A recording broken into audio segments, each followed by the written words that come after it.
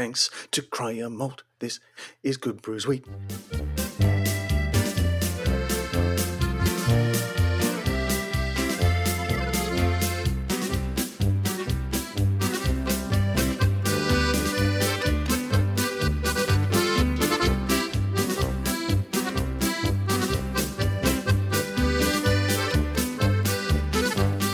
Thanks to Cryer Malt, local beer for local people who like to drink local beer. This is Good Brews Week. I'm your host, Pete Mitchum. That was a new intro. You are listening to Good Brews Week, and that giggling buffoon in the background Do not change channel. Is Matt Kierkegaard. G'day, Matt. G'day, Pete. How are you? Mate, new year, episode 202. Let's bring in a bit of funky bass. Please explain. Okay, well, a couple of things. We normally record this over Skype and with a nice recording package that interfaces with Skype. Microsoft, in its wisdom, has been trying to force people off the traditional Skype onto a new one that doesn't work with our recorder. And this week they drew a line under the old one, so we had to look at something else. Have you been doing that thing that I'm guessing so many of our listeners have done? Update now or later? No. And you just kept pressing later, didn't you? And eventually said, there is no later. Yeah. Later is now. You can't put this on future, Matthew. This is for today. So we're doing Zencastr, which is a new one of our listeners. I'm trying to think of our listener who recommended it to us. He just needs to be thanked.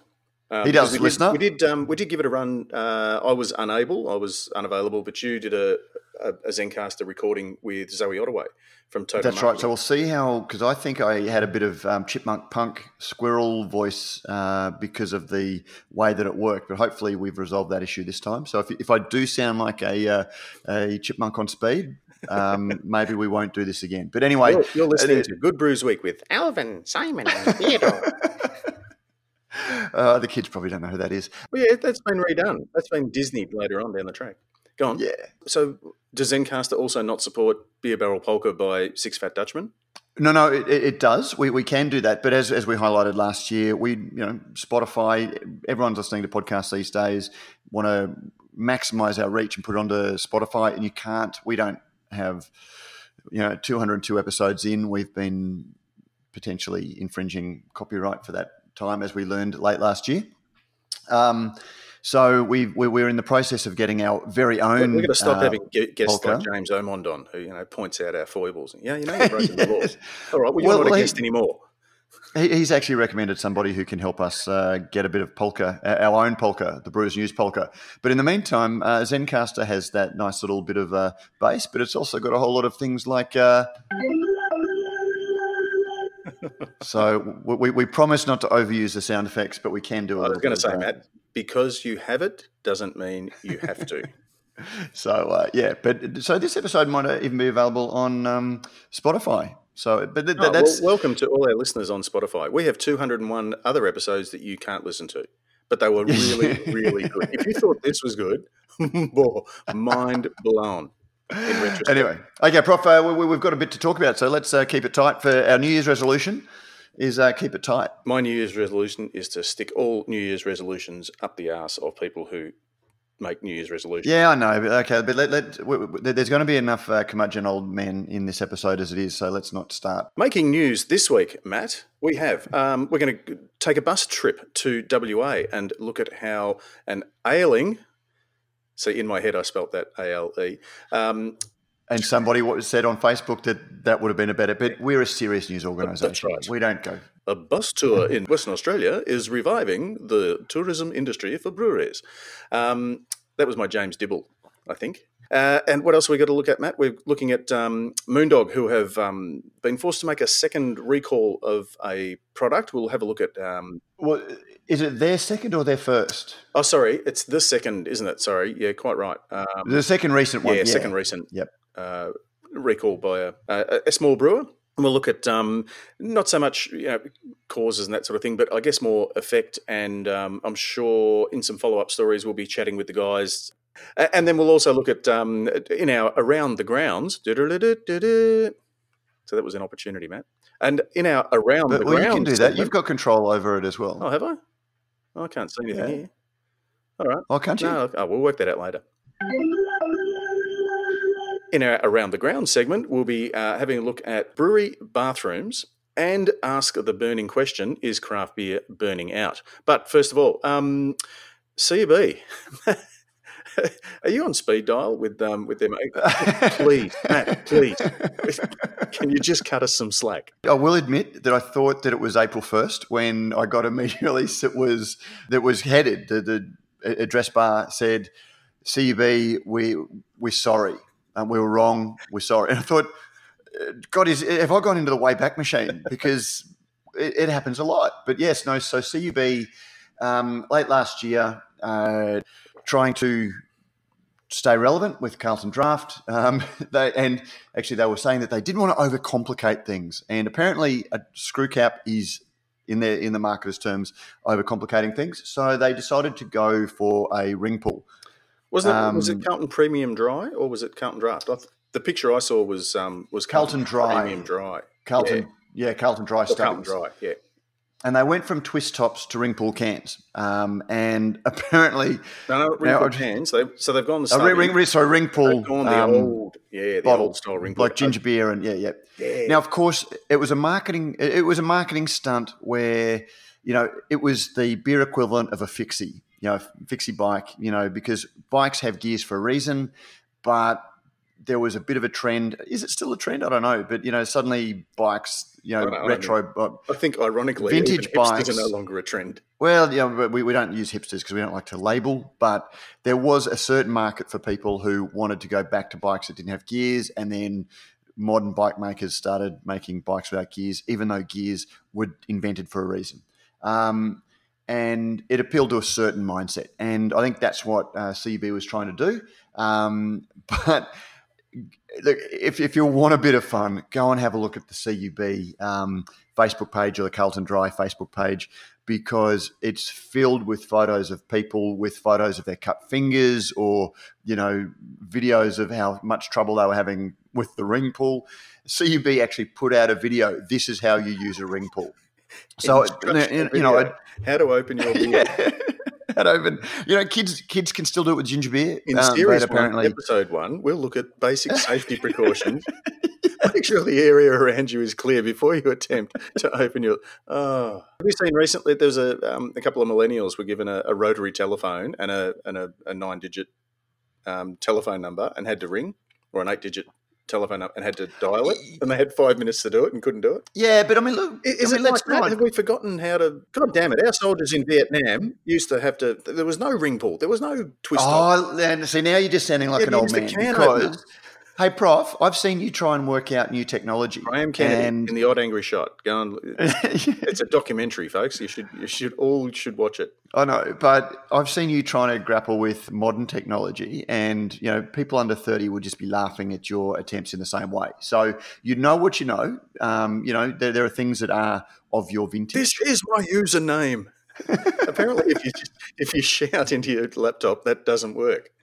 No, and I'm often on the other end of the laptop when you're shouting at it. But I've got caps lock on. Go on. Anyway, so CUB, in trying to sort of put out something cool, it is, and it's quite hilarious. And I don't know whether it's I don't want to sort of say that it's Carlton Dry drinkers, because I'm sure it's a fairly wide thing, but it ended up becoming something that was a bit of a safety issue. But the other thing, and this is what I find hilarious, is, as marketers, you do need to try things. You do need to try and, otherwise it just becomes boring and stasis sets into the brand. So doing something like that, you can understand that from a marketing point of view. It didn't work. No harm, no foul. At least they tried something. The thing that I find funny about the whole scenario is, at the same time they did that, they dropped the beer from 355 to 330 mil. And that was what angered people. And this is something that we've seen CUB do over and over and over again. Whether it was VB dropping the alcohol, saying no one's going to even notice. But even if you go back, look, it's going back 10, 12 years now. They did the same thing with Cascade. Cascade used to have the old stubby bottles, which, again, start to look a little bit old-fashioned. So they went into 330 ml bottles, the modern, sleek, slimline 330 ml bottles. massive backlash because of course, they didn't change the price. Beer drinkers were furious that they didn't notice the snazzy new bottles. They noticed the 40 mils Smaller quantity. different, which is almost 4 stubbies a carton. I mean, even the 25 mil in this case is almost 2 stubbies per carton for no price. And maybe do one thing, introduce one thing, and then the other, but don't do them both at the same time because that really hurts the brand. So, as Jamie Cook often points out, it's the rule of 3. You can change one thing or 2 things, but don't try to change 3. Well, and he was one that they knew you get a big backlash from. Yeah, but again, I would be almost certain that nobody in the decision-making tree at CUB who was involved in this decision was aware of what happened with Cascade 12 years ago because they've all moved on. They've all moved on and probably even moved out. So, and they've got no corporate memory of these sorts of things because people I've spoken to in the organisation go, "Oh, really? When was that?" So it's fascinating. But the VB is a little bit more recent, and they still did the same. They still did the same thing. But and even there, I've got to feel a little bit sorry for anyone in the brewing industry, and the big guys particularly because their product is a little bit more price sensitive. Twice a year, costs go up just because of excise, and there is only so much you can do. Beer drinkers in that market are probably much more sensitive through catalogues and things to know a carton costs $39.99, and if a carton goes over $40 because the price has gone up, that's going to be a big thing. Jeez, how old are you? When was the last time you paid under $40 for a carton? Well, see, I don't buy mainstream beers, but I've seen that there are like 30-pack cartons for $42 or $49, so you're getting the extra 6. So I'll happily admit I don't know what a carton of Carlton Dry costs, but people look at the headline, and that's why we're seeing a lot of craft brewers who are going down to 4-packs, or they're going to 8-packs because it's much harder to do the mental arithmetic of the unit cost in your head.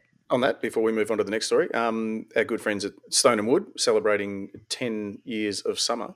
Their Pacific Ale cans, which are being released nationally in can form, are in 16 packs, like similar packaging to what Bolter does. Yeah, so and four times 4 packs, and is now. I got an email yesterday. Now permanent part of their range. Yeah, that's it. So it was a bit of a one-off, but now it's permanently in the range. So and it's funny, like you say. And I would have to go back to see if I ever caught it on tape. But no, we won't put Stone and Wood in cans. Now, when you raise it, it's sort of, no, we never said we'd never do it. It's funny what you guys remember. Yeah, but I have a very clear recollection. Here and now, we have no intention of doing it. We will never. Pretty ever, sure ever, that I have a very clear recollection of the first time I spoke about the Stone and Wood Draft Ale. Oh yeah, it's interesting you've called it Draft Ale because aren't you going to bottle it? No, this is only going to be available on tap. In other news, now in WA, great story this week by Megan. No, not Megan. Megan's fantastic. Megan is fantastic, but this was one from our Western Australia correspondent, Ross Lewis. Yeah, sorry, Ross. Sorry.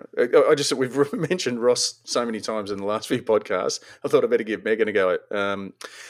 So sorry about that. But yeah, talk us through that one, Matt. Look, great. Beer tourism, wine tourism has always been a thing. Beer tourism, governments are now starting to put a little bit of focus on it. Really exciting thing. So anyone that's been to WA will know the Swan Valley is, just outside of Perth. It's close enough that it's very close. In Brisbane, you need to drive 2 hours to go to your local wine region. Here you've got a wine region on the back door that's replete with many breweries. I think it's about 20 minutes drive from Perth. But it's still that little bit too far if you're doing a bit of a beer tour. You don't want to be driving yourself. $50 in a cab, apparently. And then if you go from venue to venue, a bit expensive. So the Swan Valley Explorer bus was started. And I don't know who the local transit authority is there, who's put it on. But it's an all-day ticket, costs $20 and reaches 26 stops on the route, including wineries, chocolate factories and wildlife parks, as well as brewers. And apparently, I don't know why. I wonder if it's a bit of a backlash from. I might follow Ross up about this, but the Swan Valley was always, if you went to WA, if you went to Perth, you'd automatically go to the Swan Valley because that's where the breweries were. That's where Feral was, and on the back of that you had Mash and a couple of others. But apparently those breweries had not been getting the same sort of traffic through. And I wonder if it's because there are so many good venues in Perth that people aren't having to leave. Don't know. Well, that's it. It wasn't so much, and it is, but it wasn't so much because the market that area wasn't absolutely beautiful, which it was, but it was, yeah, I think in part because there wasn't anything in the CBD, or surrounds of Perth itself. You went to Freo, and you could do a few bits and pieces there, and you had plenty of pubs and the cafe culture and all that sort of thing, but not so much in Perth itself. So yeah, it's possibly 6 of one, half a dozen of the other. But a good story and worth having a read, listeners, if you haven't already. Yeah, and look, and I will just say there are some fantastic beer tour companies. Up here we've got Josh Donahoe, who does the Sunshine Coast Brewery tours. We've got Matt and Joz, who do Hop On Brewery tours just in my patch. There are a couple of great tours in Sydney, some tours in Melbourne. But when you look at the ticket price, and they include a lot more, I think it's about $165 for a 4-hour tour. Being able to jump on a bus for $20, go to and then measure your spend, hopefully will drive a lot of traffic. And you can also get more people because the buses are operating continuously than maybe the 10 or 12 you can get on one of those great little boutique things. So in terms of getting volumes of people to Mash, Feral, Duckstein, Elmer's, Ironbark and Homestead,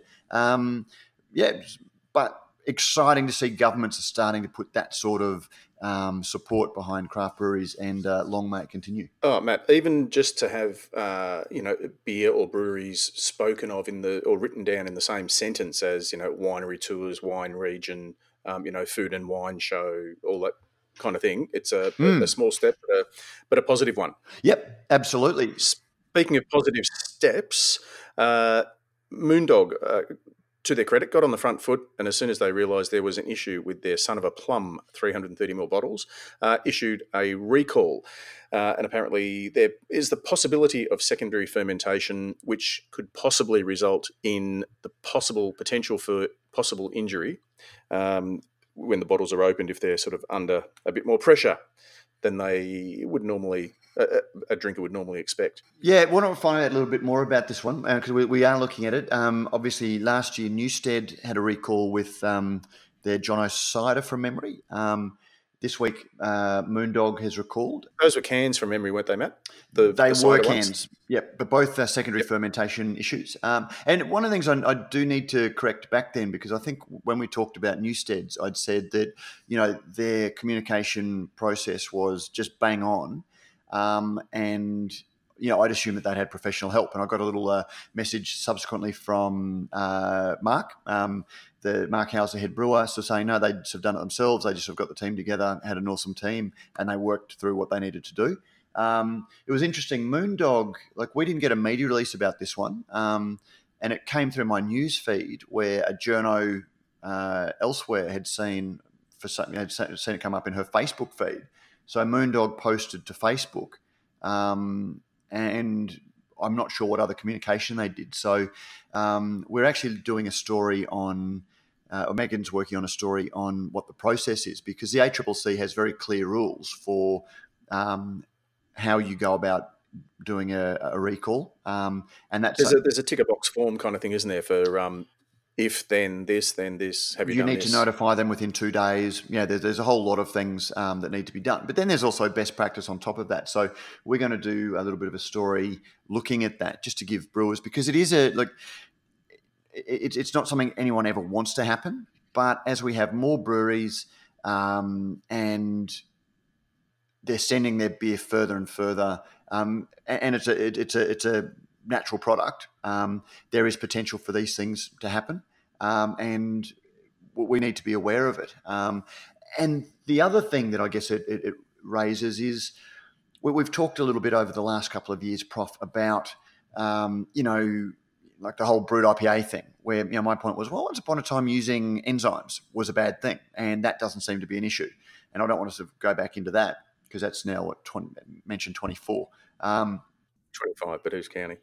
But see, funnily enough, because when I was speaking to Scott from Wolf of the Willows about that, he says, I don't see a problem with enzymes. It's not as if we're pasteurising or anything like that.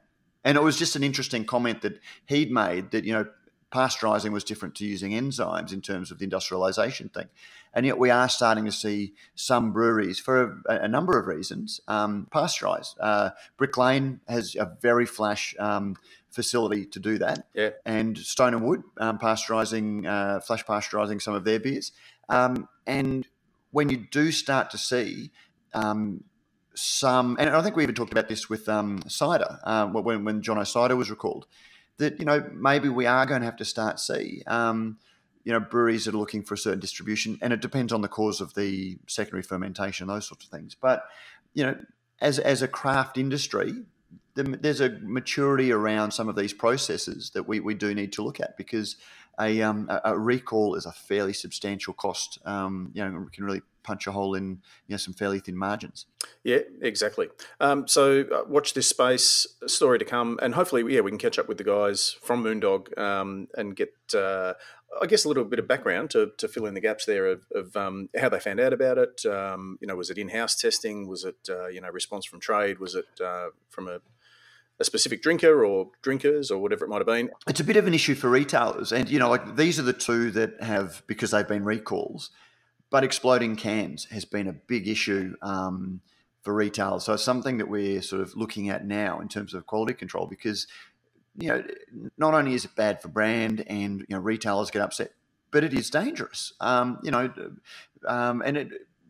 we were looking at covering the story, trying to strike the right tone in words can be a little bit hard. But the last 10 years of where we've talked about craft, it's about the passion, it's about the enthusiasm. And, you and I have been saying for years, the craft beer business is actually the emphasis on business, not on craft. As it matures and as, sort of becomes more mainstream, the emphasis has got to be on business. Yeah, you can't just open the doors to your shed where your passion for brewing is turned into a commercial venture and a bit of laugh for your mates and some cheap beer and that sort of thing. We're not talking about homebrew. Yeah. We can't emphasise that enough. Yeah, exactly. And so that's something that we're going to sort of focus on a little bit and sort of look at some of the elements of that, because you don't wish it on anybody, and it's not bad practice in most cases from brewers, but these things happen, and it can have very serious repercussions when it does. Exactly. Let's move to the international desk now. And this one really tickled me, Matt. This was an article from Brewing Industry Guide, and it was posted by a good friend of the program, John Hole, who's over there in New Jersey. And it's one that's, I guess, fairly close to my heart, having my business background or my career background, I guess, in hospitality. And this is one of the focuses that I always had and tried to instill in my staff. And he starts with the classic old line. There's an old adage that we never really own beer, we're just renting it.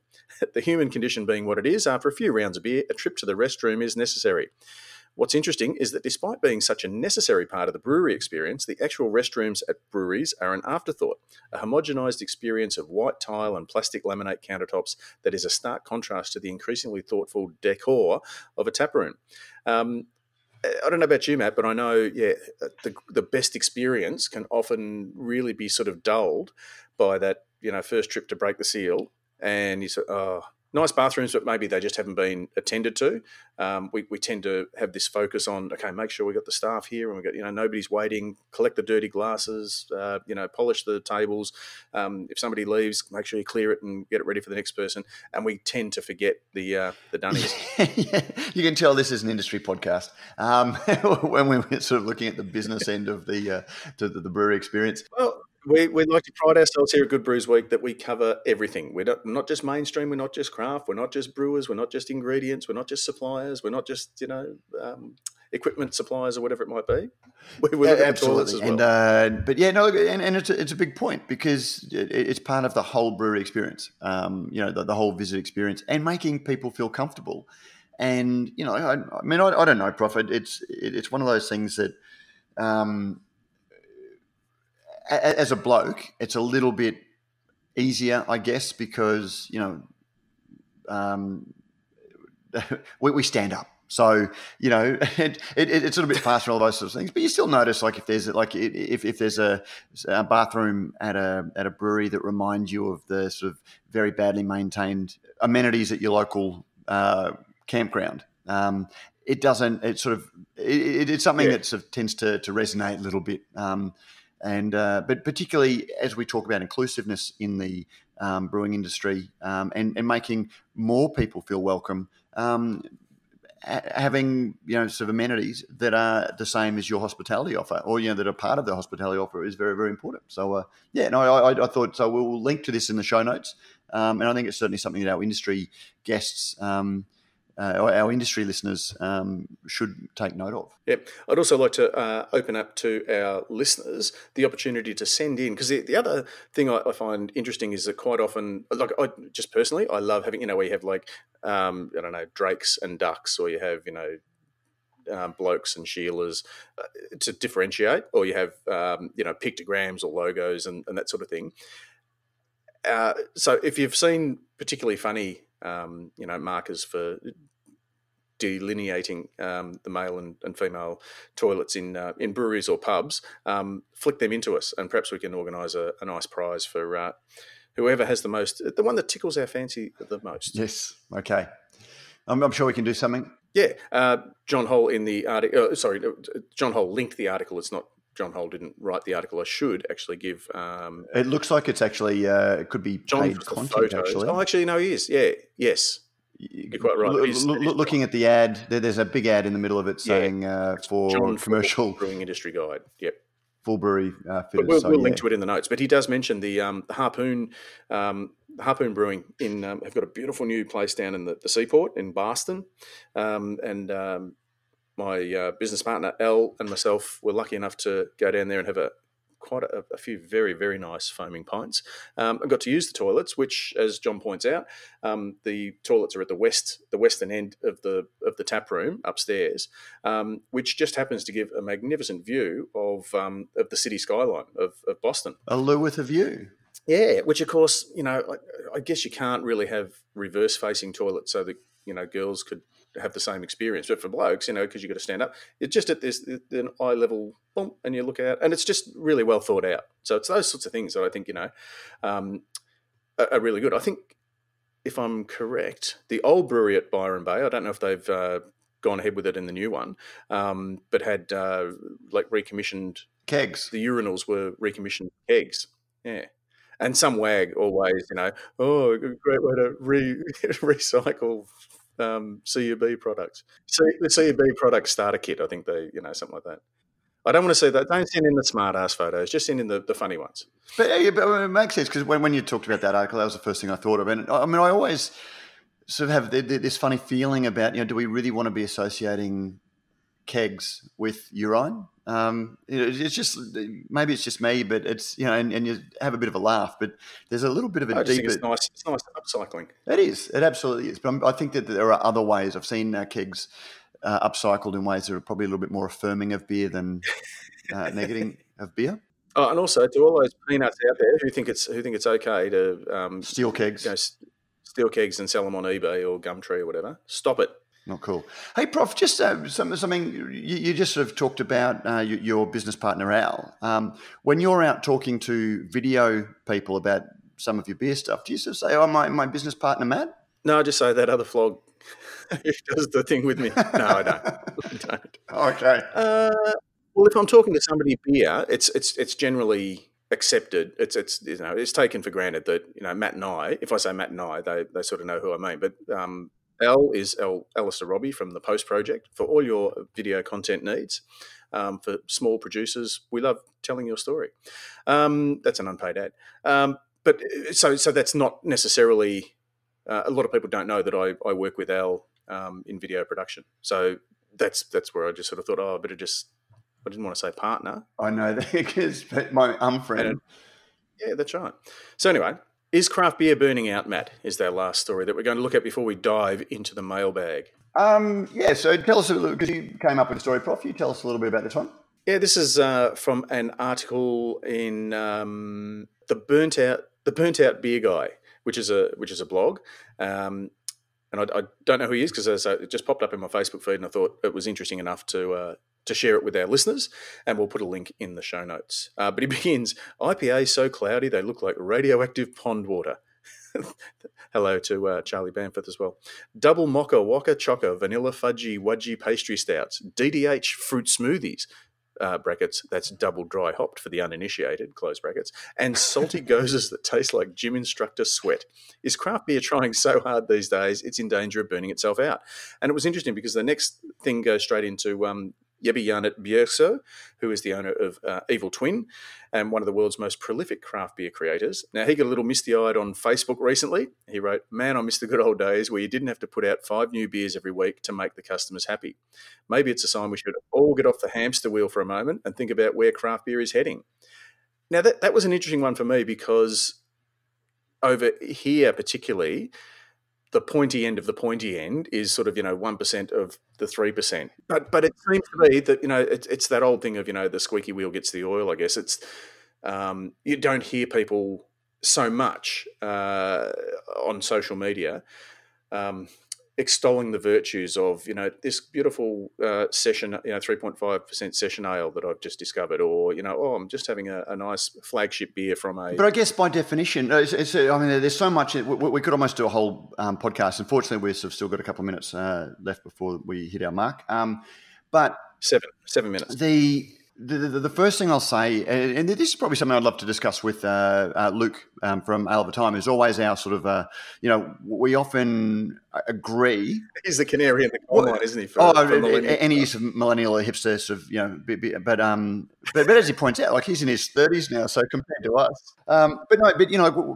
It's interesting because we often end up sort of agreeing in a roundabout way, but we come at things from different points of view whenever we've sort of had him on the thing. And we had a bit of a back and forth on Twitter recently in the last week about this flagship February, and which he saw because there was a bit of a dig in one of the articles talking about the tossing off at this enthusiasm for an ever-changing array, smorgasbord of new beers. And there's absolutely nothing wrong with that. And that's one of the things that creates excitement in the industry. And it's one of the things that is bringing people to beer. It's what created the what we now call the independent beer. Yeah, and hype is fantastic because it does create that excitement.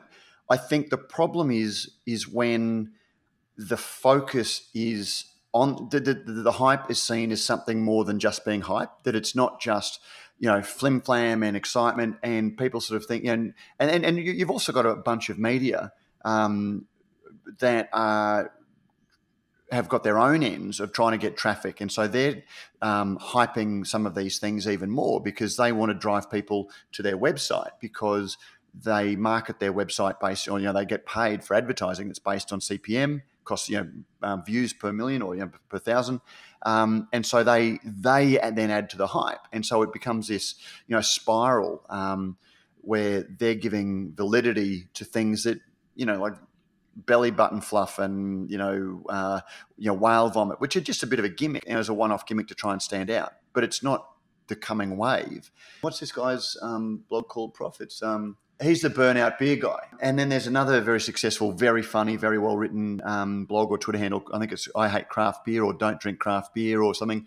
And then there's the lager guy, the guy on Twitter, not Lager Lout, but I'll dig it out and put it in the show notes. But a very, very funny, insightful guy who just loves his lagers. And you realise the state of the market when you start seeing all of these people that are rebelling against the hype. But you just need to remember that the hype is there for a reason.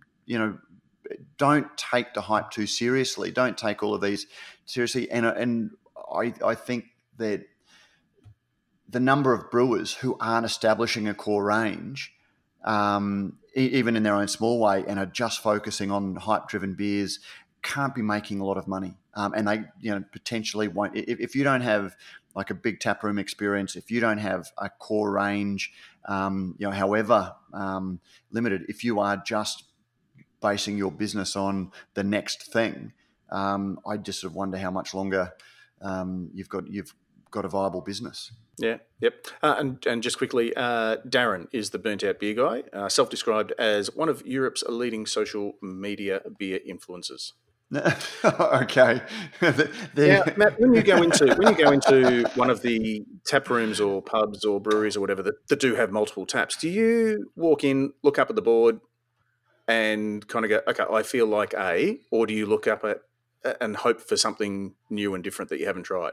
Mate, to be honest, it there a bit of depends. No, because it really depends on my reason for being there. If I'm catching up with a friend, like yesterday, I caught up with a good friend of mine at Brewski, which is one of the sort of best beer bars. Got a great new bottle shop in Brisbane. And hello to Matt Emerson and his crew. Yep.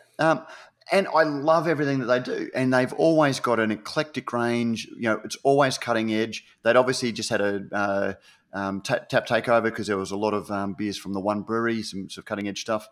But it can be a little bit hard when you actually want to sort of sit there and have 2 or 3 beers over a conversation with a friend.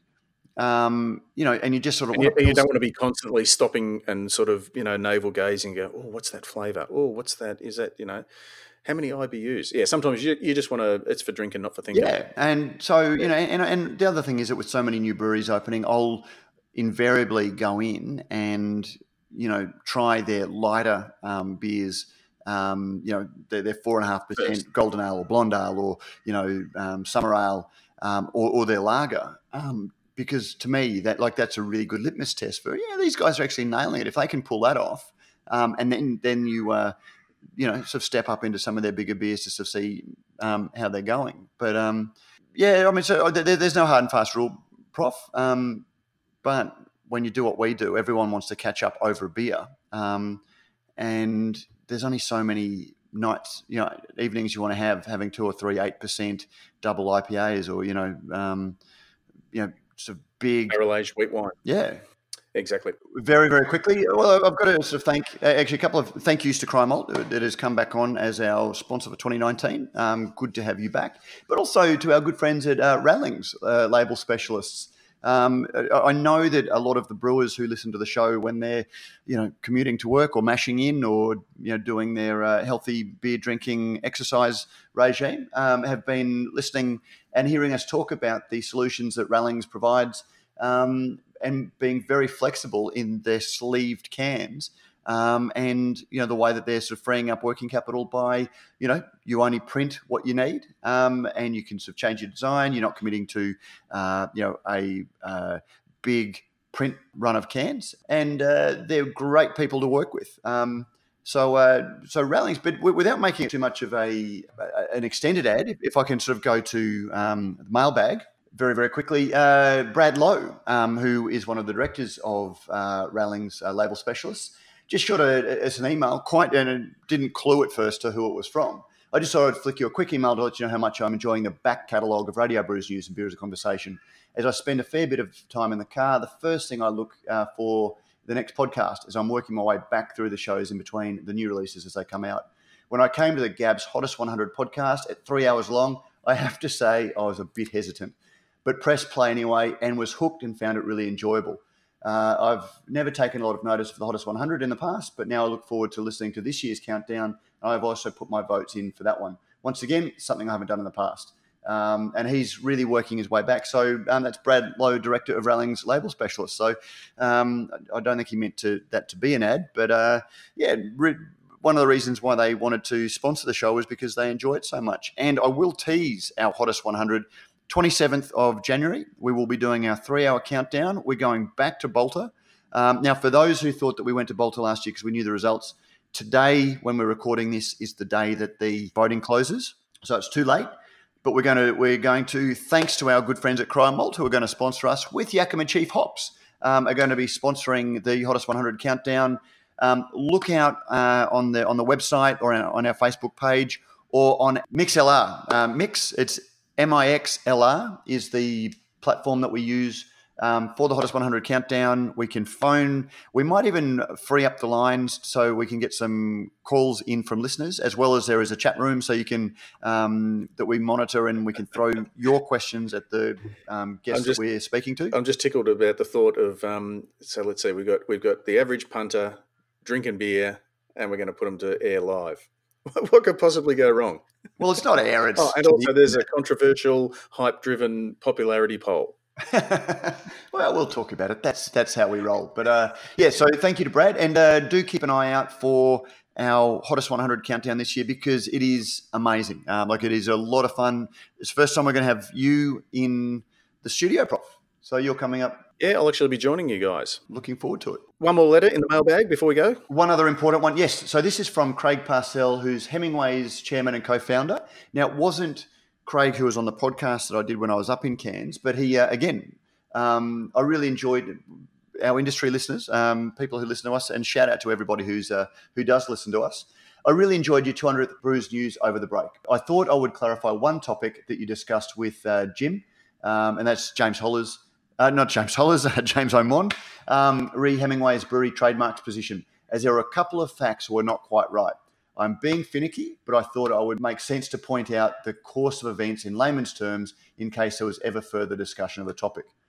So I think, I can't remember exactly what we said, but there was a bit of back and forth about the Hemingway's family tried to prevent the use of the Hemingway's name. The Hemingway Trust New York sent a cease and desist letter to Hemingway's Brewery Proprietary Limited, requesting that we either stop using the Hemingway name or pay an exorbitant license fee, which was their real game. Maybe I should have left that out. Maybe I should have. Anyway, Hemingway's Brewery clarified to Hemingway Trust that Ernest's legacy was not referenced at all, either online or at the physical site. It was purely a name, but they continued to challenge our trademark application. Hemingway Trust was not using their trademark in either Class 32 beer or Class 43 restaurants, and so Hemingway's Brewery lodged applications for the removal of these trademarks for non-use. It became obvious to Hemingway Trust that they could not win any legal proceedings, so they agreed to a settlement whereby Hemingway's Brewery could register our trademark in Class 32 beer. Hemingway's Brewery would remove our application for trademark non-use, thereby allowing Hemingway's Trust to retain both trademarks for future use. Hemingway Trust agreed not to use the Hemingway name in any products or services related to beer, and Hemingway's Trust agreed never to challenge Hemingway's Brewery for the name use of our brewpub venues. This was a sensible outcome for both parties and avoided the need for expensive litigation that we could not afford, as per James's commentary on the podcast. So thank you to Craig for clarifying that. Again, it's one of those. And thank you for listening. Thank you to all of our listeners for listening, but taking the time to set that out. And I think we talked about it generally about the issue. I'll have to go back and listen to exactly what we said. But sorry if there was any inadvertent muddying of the waters. But it was in a general discussion about trademark usage, which is becoming increasingly contested. And it's been clarified now, so it has been. Well done, good work. It's the process works. Time to go. It is episode 202. Whew, is that the time already? Looking forward to. Sorry, that was. Is that our outro? Well, it was meant to be dramatic. Did you just lean on something? No, it was meant to be dramatic piano. I was sort of thinking that it was because you were talking about episode 202. I thought it was going to be dramatic piano, but that was kind of like moody piano. Yeah, so maybe just from now on, if you want to do any sound effects, just practice them in your own time rather than... Yeah, all right. Okay. And on those notes, episode 202 done. Looking forward to next week. As always, thanks very much to you listeners for your support and for listening to this, because it really does make it all worthwhile. And particular thanks to all of our supporters and partners, particularly I will mention Cry Malt, because as I say, they've renewed their subscription, so to speak, which, look, without putting too fine a point on it or devaluing what they do, it does actually make it possible. So thanks very much. Well, mate, to be honest, look, we've been punching this out this is our 9th year, 8th year of podcasting. And we were pretty shit at it for a long, long time. The content was good. We were very shit at it. But in terms of regularity and things like that, Joe, our producer... just the quality. Yeah. Yep. Our producer, Joe, who puts this together, we could not afford someone of that quality without the support of our sponsors.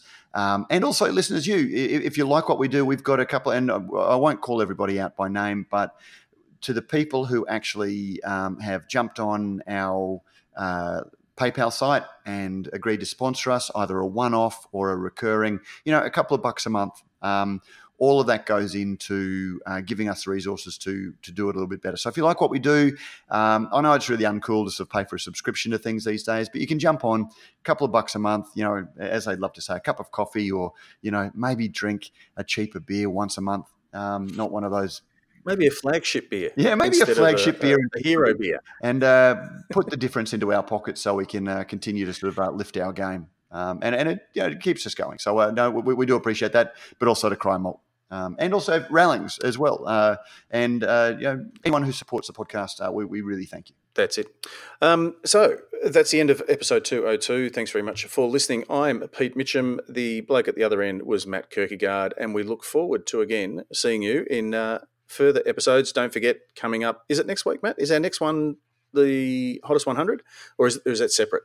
We're going to do something next Friday, and then we'll record next Friday. Yeah, because Hottest 100 is a special edition. It's one of our special feature podcasts. So we will still record next Friday on the news of the week, and next week we'll also be back with our Beer as a Conversation. All part of the Radio Brews News Network. Thank you, listeners. Trust me. Thanks very much, guys. We'll speak to you soon.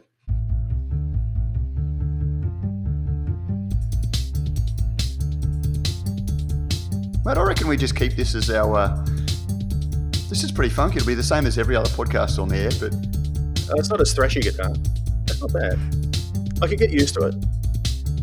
I've noticed I've started, some of the regular podcasts I'm listening to, you do kind of look forward to the daggy opening music and go, yeah, you've just plucked that out of, freeware. But, well, we're going to say that's where our sponsorship money goes. It's actually going to pay for somebody to come up with a bit of beer barrel polka for... And then Spotify, here we come, bitches.